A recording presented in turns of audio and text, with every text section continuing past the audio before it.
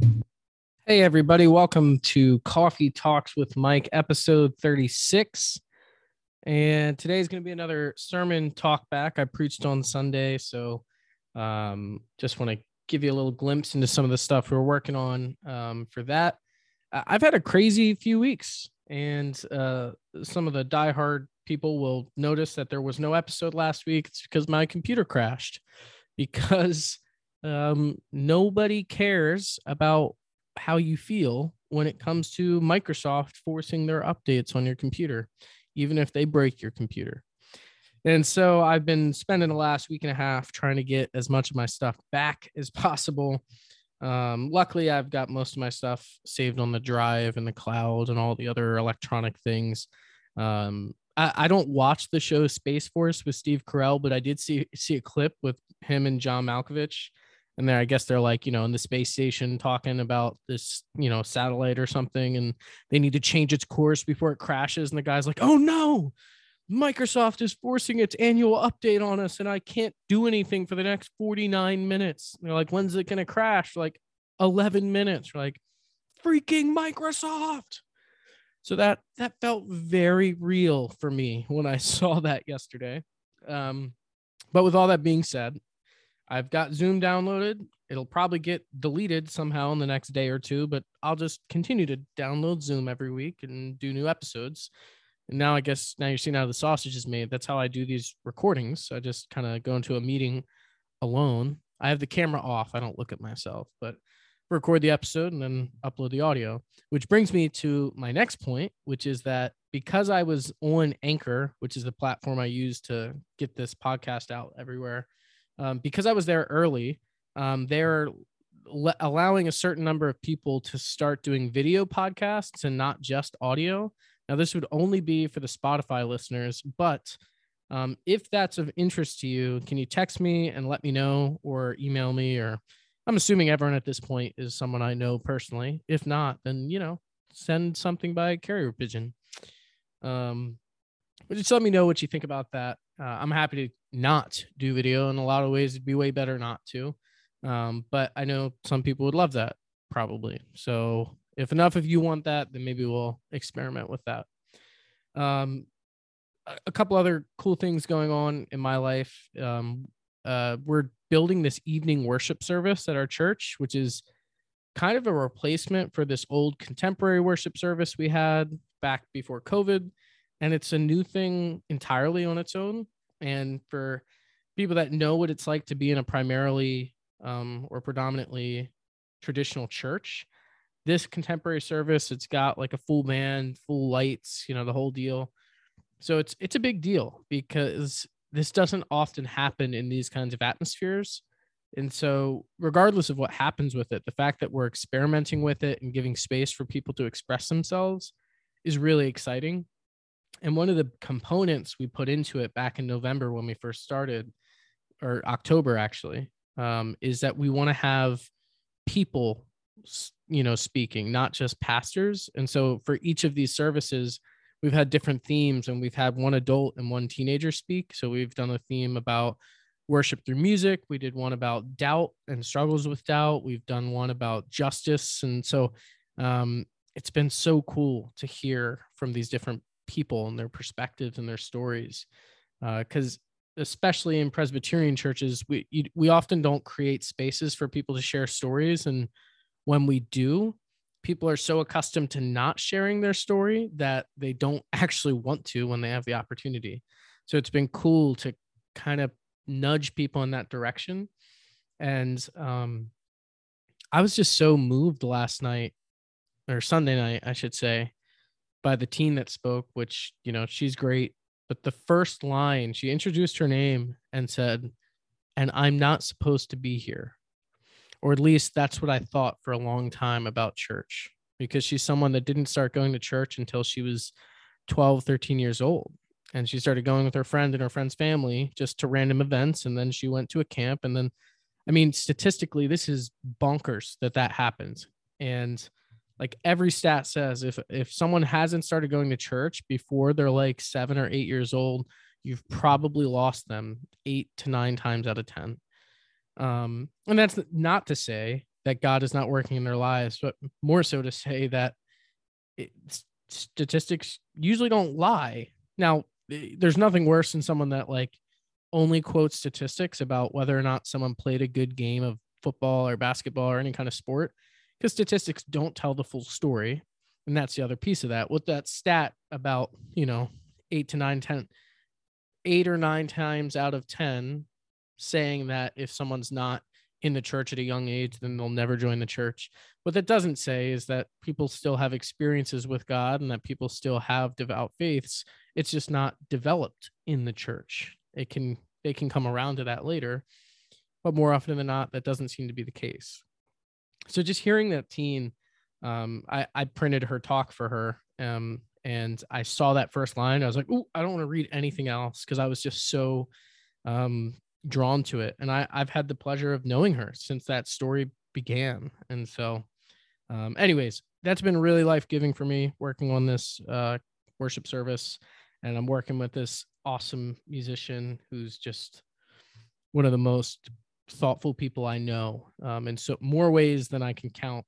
It's just an amazing team. It's not just him. Like, he and I have been planning a lot, but like, it's crazy. It's crazy. If you are in the Pittsburgh area and you want to check it out, reach out to me. Definitely check it out.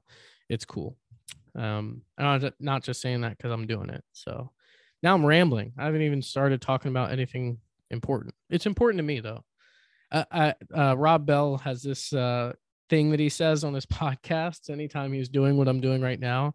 Like, oh, sorry, I went on a tangent. Oh no, there are no tangents, because apparently there's something in my brain that wants to get this out. So it's not a tangent. It's just part of me expressing what needs to get out. So there you go. It's the best excuse for going on tangents, is saying there are no tangents. So that's the evening worship stuff. And then I was able to preach. And then, I'm doing this, this Narnia series at the church. And I just had this realization. I had a crazy week, right? So I'm working on this evening worship service. I'm working on this, my sermon, preach 2 services, prepping for youth group stuff and stuff like that, like normal.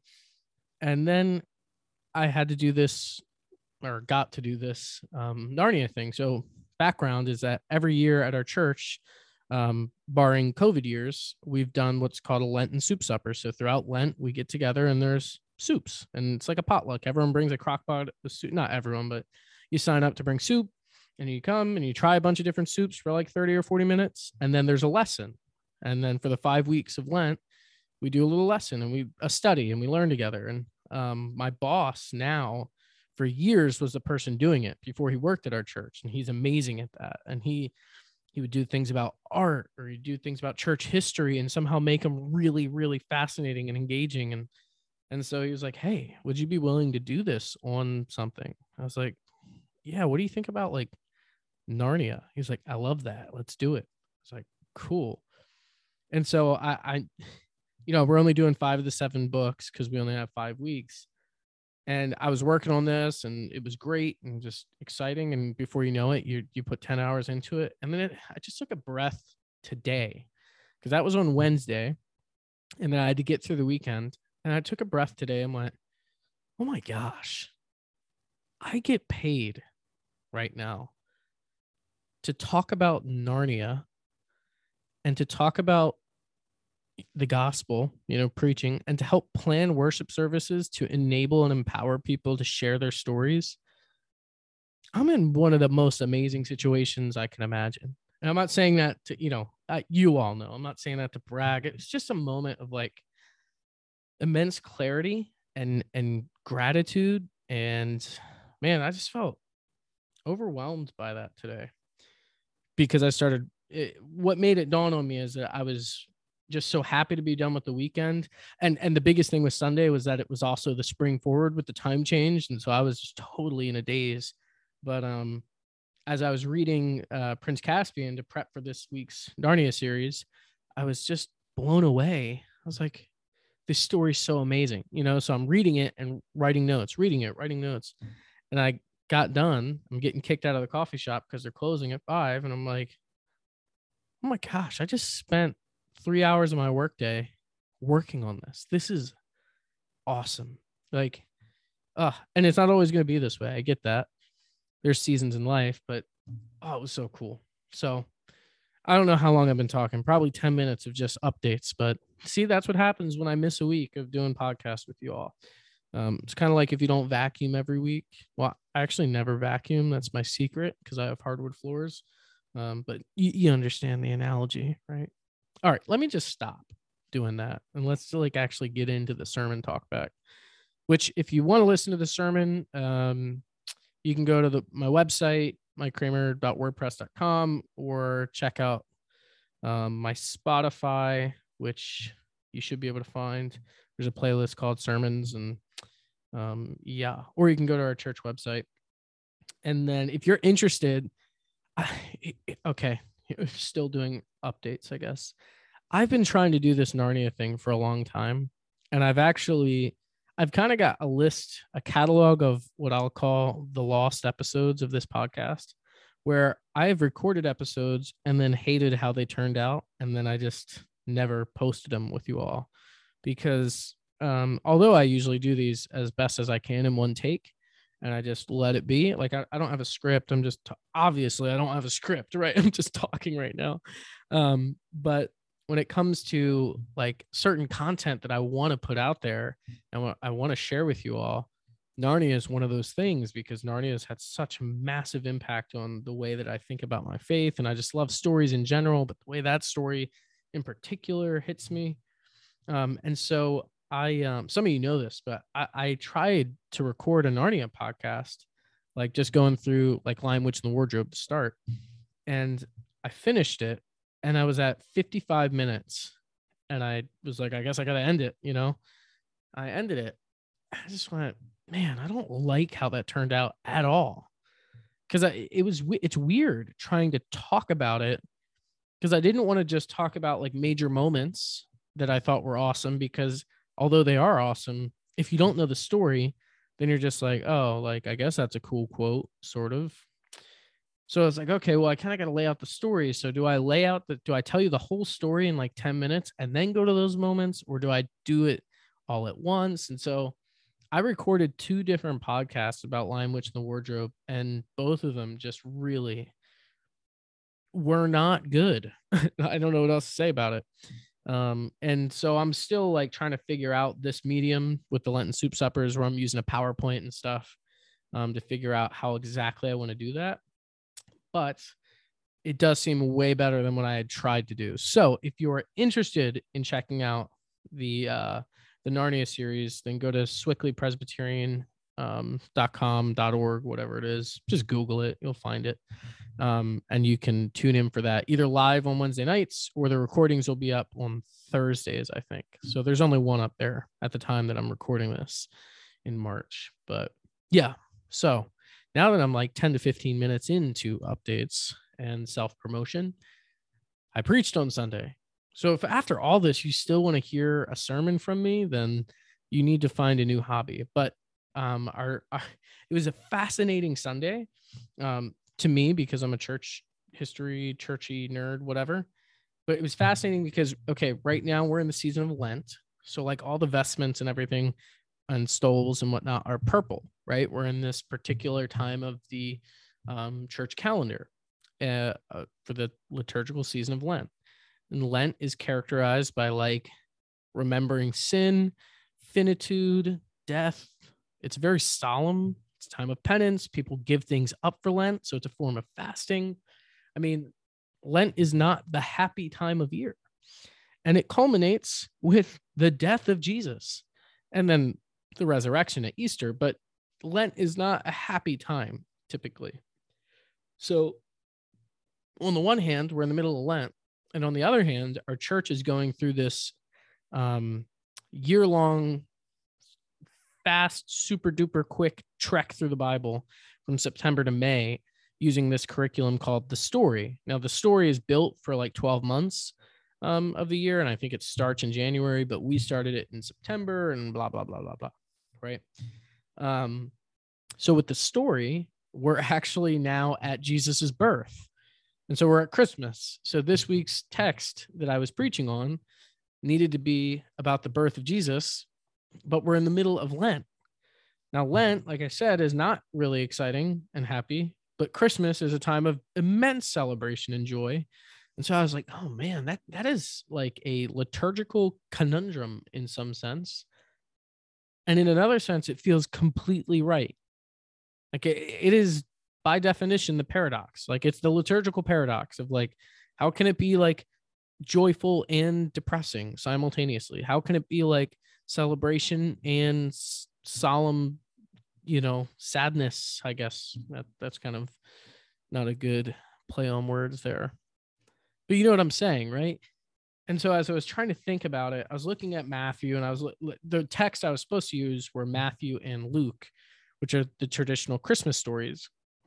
And I was like, man, I'm just not really feeling this, which is a horrible thing to say about the Bible, by the way.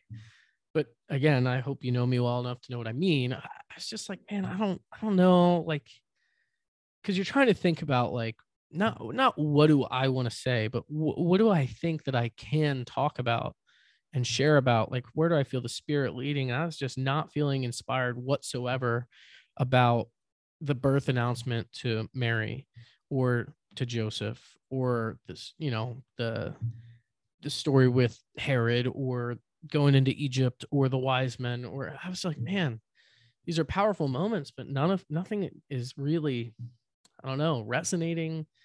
And the worst thing I think a preacher could do is get up and just talk because you have to. And I know that there's a fine line there, because you don't want someone that's going to get up and just talk because they have something they want to say, right? That's not what the pulpit is about. But it's also not a place where we take it for granted and just get up and talk because I'm just showing up to punch the clock. Here's the story. Amen. And so I was just thinking about it, and then it dawned on me. I was like, you know what? Let me look at John 1, because it's not the Christmas story, but it is a birth narrative, right? And if you're not familiar with John 1, that's that famous passage of scripture. In the beginning was the Word, and the Word was with God, and the Word was God. And it goes on and on. And then it's that line in verse 14, and the Word became flesh and lived among us, or dwelt among us. And I was like, you know what? I'm going to go with that, because last week, Derek was preaching about the end of the Old Testament. Derek's my boss, if you don't know that. And he's talking about how the entire Bible, the Old Testament and the New Testament, can kind of be summarized with these two words, light and life, and about how like it's an awesome sermon. You should check it out. So I'm not going to reiterate that here, but just thinking about that language of light and like what the birth of Jesus meant, and how it was this inspiration, and it was this long awaited thing. That's what the season of Advent is, right? It's anticipation of the coming Messiah and Savior. And so a lot of the language in John chapter 1 is about Jesus being the light. So this is verse 4, in him was life, and the life was the light of all people. Verse 5, the light shined in the darkness, and the darkness did not overcome it. And it says in verse 8, John the Baptist was not the light, but he came to testify to the light. Verse 9, the true light, which enlightens everyone, was coming into the world. And so there's all this light language. And it talks about, Jesus being full of grace and truth, and that Moses gave us the law, but grace and truth came from Jesus, and that no one has seen God, but the Son has made God known. And I was like, oh yeah, now I'm feeling inspired, because as I was thinking about like Christmas and Lent, and how Christmas is celebration and Lent is not really celebration. We celebrate at Christmas, but Jesus's life wasn't really something we celebrate much beyond that, right? And what I mean is, like, obviously we're so grateful for it, and we learn so much, and we talk about it, but it's not like Jesus lived his life as a king in the traditional sense. It's not like he walked around and people, fell on their faces in front of him. That happens sometimes, but by and large, people viewed him as a normal teacher, and then he'd heal people, and they'd go, hey, that guy can heal people. But apparently other people were claiming to be healers too. And people go, oh, that guy's a really good teacher. And they go, well, the Pharisees and the Sadducees are good teachers too. And then once Jesus started teaching in the public spheres, he started to get rejected and criticized and deemed a heretic by a lot of people too. And so I went that route to talk a little bit about a lot of that in my sermon. But it was really driven by seeing the two sides of the coin, right? We see Christmas as this great celebratory moment, but much of what came after Jesus coming in the flesh was not celebratory. It wasn't exciting. It was hardship. On the flip side, Lent on the surface looks like it's a lot of not celebration, right? It's very solemn. It's suffering in some sense. And yet on the flip side of that, the end of Lent is what leads us to Easter. All of the darkness that we trek through in Lent is what leads us to resurrection and new life. So it's like, oh, okay, like you really can't have one without the other, right? And that makes sense on the simplest level, that Christmas is the beginning of that story. Easter is not the end of the story, but kind of the completion of that in one sense. But in another sense, it's like, wow, that's a 33-year split between those two moments, but so much happens in between. And sometimes I think we're so fixated on how we think God should act and how our lives should be if we're faithful. And when we look at Jesus' example, he says things like, if they persecuted me, they will persecute you too. Blessed are those who are persecuted for righteousness' sake. And we're like, yeah, well, I don't really want to be persecuted at all, though, you know? And so we look at the example of Jesus, and it's not that life's going to be easier. In fact, it's that life is going to be harder, but it's going to be better.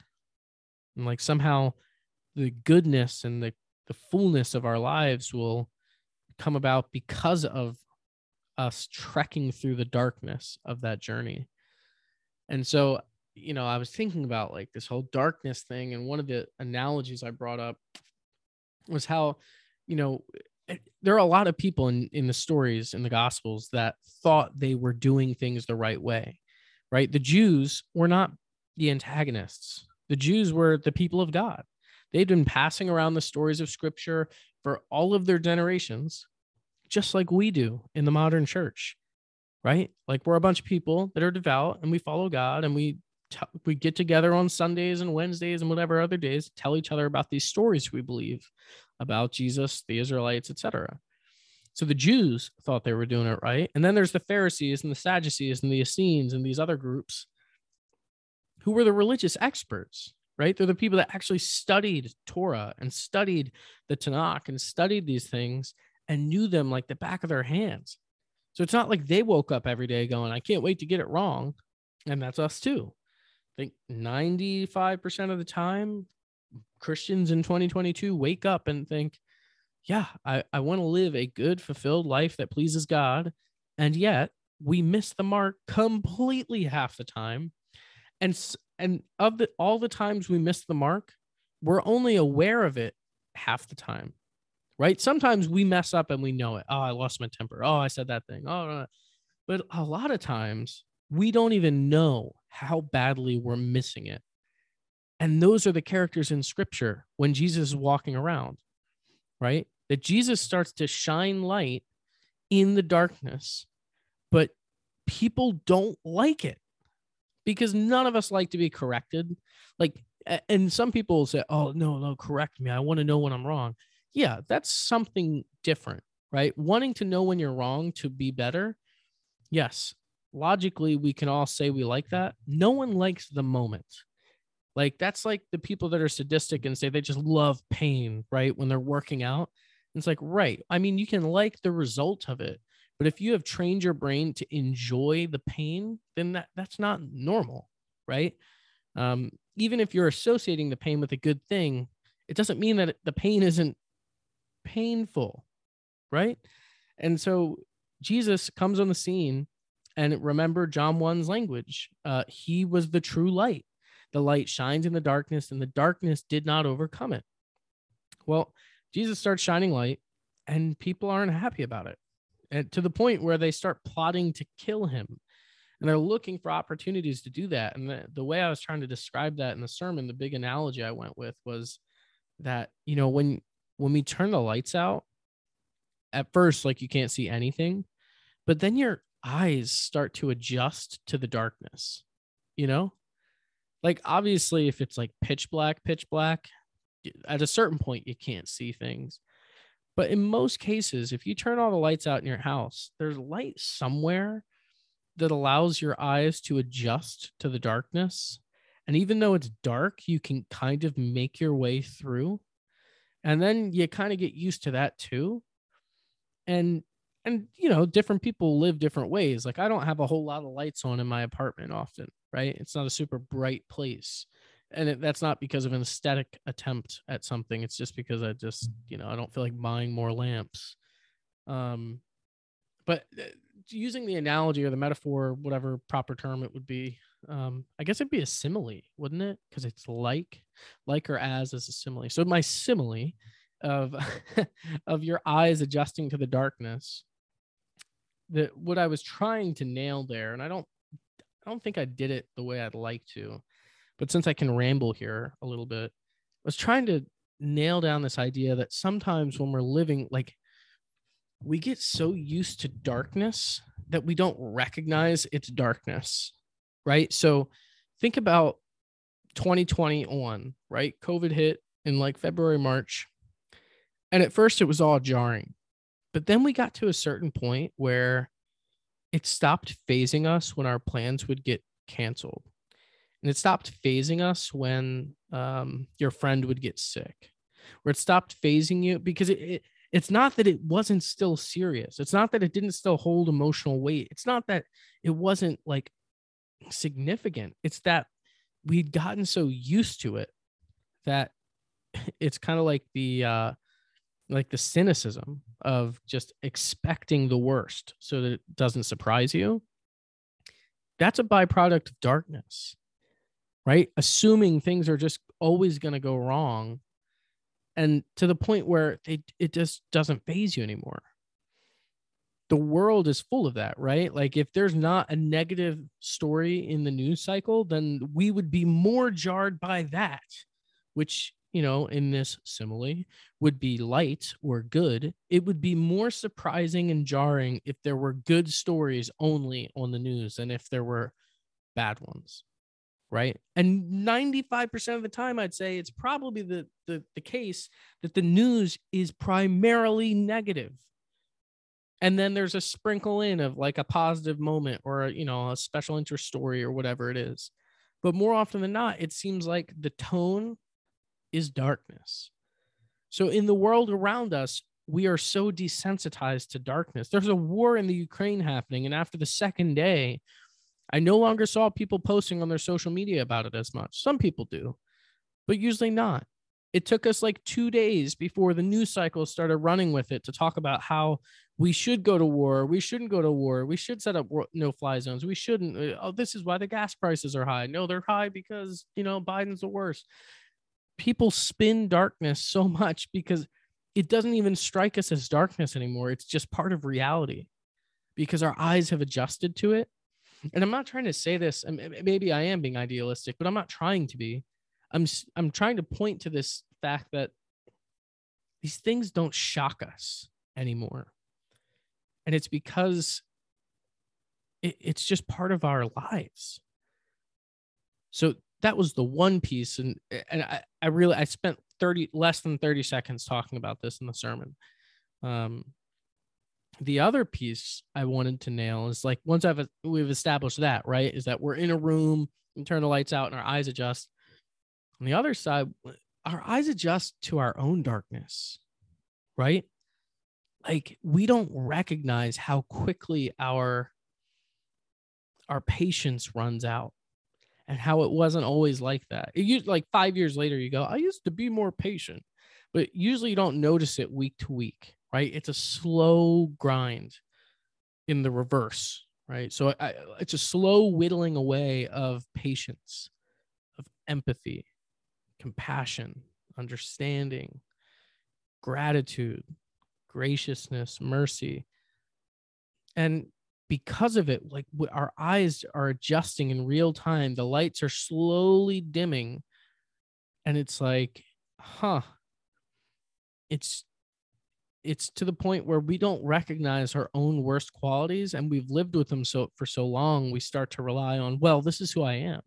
I'm being the most authentic version of myself, which, to be very clear, you should be the most authentic version of yourself. Please do. Let's also own that the most authentic versions of ourselves aren't always great, right? I have to sneeze. I think I edited the sneeze out. If I didn't, sorry. Sometimes the most authentic versions of ourselves, right, don't play pretend, but they're not always great, right? I know that I can be better than I am, and I want to be. It's different to say, like, God loves you where you are right now. Cool. It doesn't mean like you should just stay where you are forever. I mean, that it just seems like a juvenile perspective. And I don't mean it in the sense that like we need to get better every day to please God. And yet at the same time, like if we believe in sanctification on any level, if we believe in holiness on any level, if we believe that like, the language, like if anyone is in Christ, they're a new creation, the old has passed away, all things are new or are becoming new, then there are some pieces of darkness in me that need to pass away. They need to die so that something good can come from that death. There are personality traits that I need to suppress. Like it's such a cop-out answer to say like you're a mean person because you just say what's on your mind because you're just authentic. Like, yeah, you should learn how to censor yourself. Like it's not it's not good people skills, that's not good social skills. Like, yeah, maybe cultivate a habit of not lying, but it doesn't mean you say every terrible thing that comes to your mind all the time. But when we convince ourselves that this darkness that we live in is the norm, when we are so used to the darkness that it doesn't seem dark, it just seems like our everyday situation. Oh man, that's dangerous. It's one thing when it's just in the world, right? And like we have to work on that kind of numbness that we have, and we need to whittle away at that so that we can feel again and that we can have more compassion and not just turn the news off. There was this scene from that old movie Hotel Rwanda where, it's this mass genocide taking place. And the person goes, how come this isn't on every news channel every night in the United States? The person goes, well, it's because it would go like everything else does. People would sit down for dinner, watch the news, go, that's horrible. And then go, well, so how was soccer practice?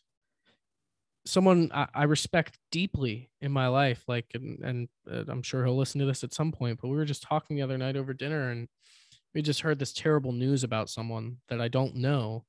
And we talked about it for 5 or so minutes and then we kind of moved on and the conversation got a little jovial and he interjected and was like, hey, I'm sorry, can we just take 5 minutes? I'll put the timer on. I just want to ask, how do you do that? And I'm not being accusatory.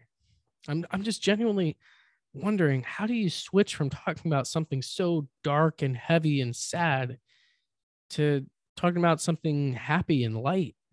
And I really had to think about that. And I still don't have a great answer. It's not like it's some like switch I hit in my head, but I think it's part of this notion where we just get used to the darkness so much that maybe it's an unhealthy coping skill of compartmentalizing, but we kind of go, hey, oh, well, I can't dwell on that forever. Got to move on. Don't want to ruin the whole night. I'm not really sure what it is, but I think part of it stems back to this idea that like we just kind of get used to it so much. It's not new. It doesn't shock us. And I've been thinking about that a lot over the last 2 weeks, and it's just a strange thing to think about. And I guess I'm thinking about this right now in real time, but like another analogy or simile we could use, maybe my least favorite time of day to drive is at dusk, right? Right before I love driving at night. Like any road trip, I am happy to be the driver through the night, 7 o'clock to 4 a.m., like whatever. I don't know. It's like, I don't want to like romanticize it, but it's just like a cool time. Like it just feels quiet. Just, I don't know, putting on a good song or good album or good 10 albums, depending on how long you're driving. It just is great. But I hate, double hate, loathe entirely. That's from The Grinch, by the way. I hate driving at dusk, right between the light and the dark, because your headlights don't really help you because it's like too light out, but it's dark enough where your eyes are straining so that they can see. And I guess that's a fascinating idea to me because it's like, man, there's something about living at the precipice between, is that the right word? I don't think precipice is the right word. Standing between, the transition space, the gray area, the whatever. Man, precipice is such a cool sounding word.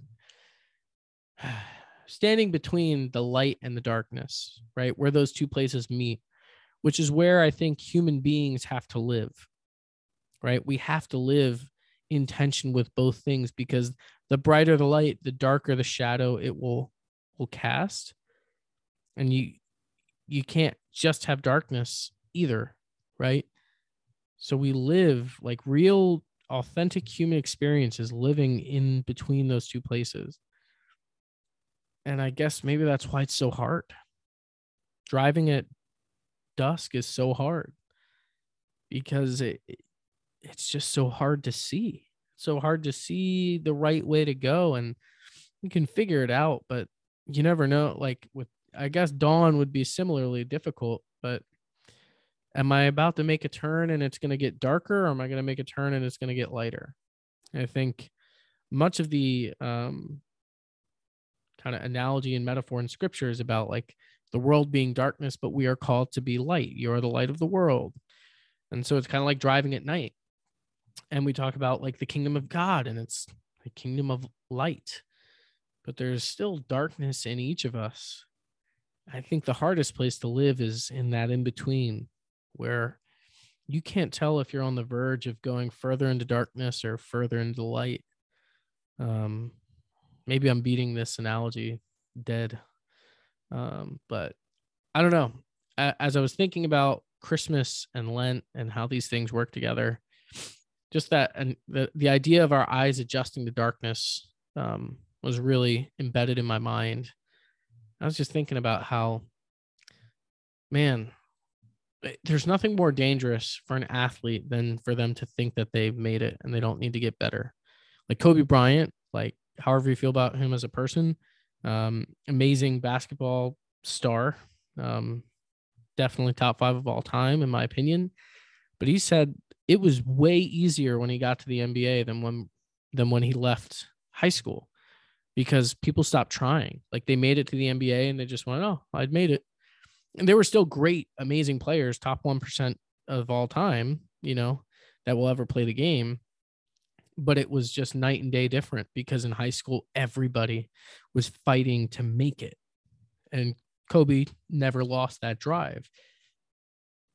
And I guess in our own lives, it's like, if you think that you've achieved holiness, or you're level 55 Christian, or whatever, analogy language is going to work for you, the moment you think you've made it, I don't know. I think it's hard because I don't want to make it sound like, faith is about becoming the best. That's not what I mean. But when we're honest with ourselves, we know that there's darkness in us.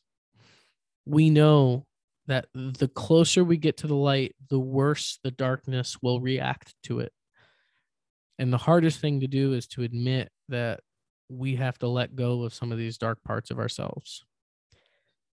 So I'm going to keep rambling about this. So I'm going to stop it here. So this is all the kind of thoughts I was trying to really consolidate and make into a sensible, logical flow for the sermon on Sunday, which, it's amazing. I don't know if I've given a sermon and felt great about it, but I don't know.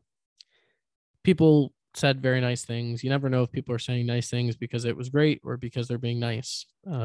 There's nothing better than hearing someone say nice speech and leaving because you're like, yikes. That's speech. Speech just isn't a good word ever because it just always sounds. I was going to say that it always sounds preachy, which is really ironic because I'm talking about preaching. Language is so fascinating. All right. I'm going to keep rambling. Sorry. thank you all for listening. It was a very long life update, and it was a long, not tangent, but long monologue explaining what I was thinking about for my sermon. So, have a wonderful week. And wherever you go, think about which darkness are you numb to in the world, and what darkness are you numb to in yourself, and how can you change either? Go in peace.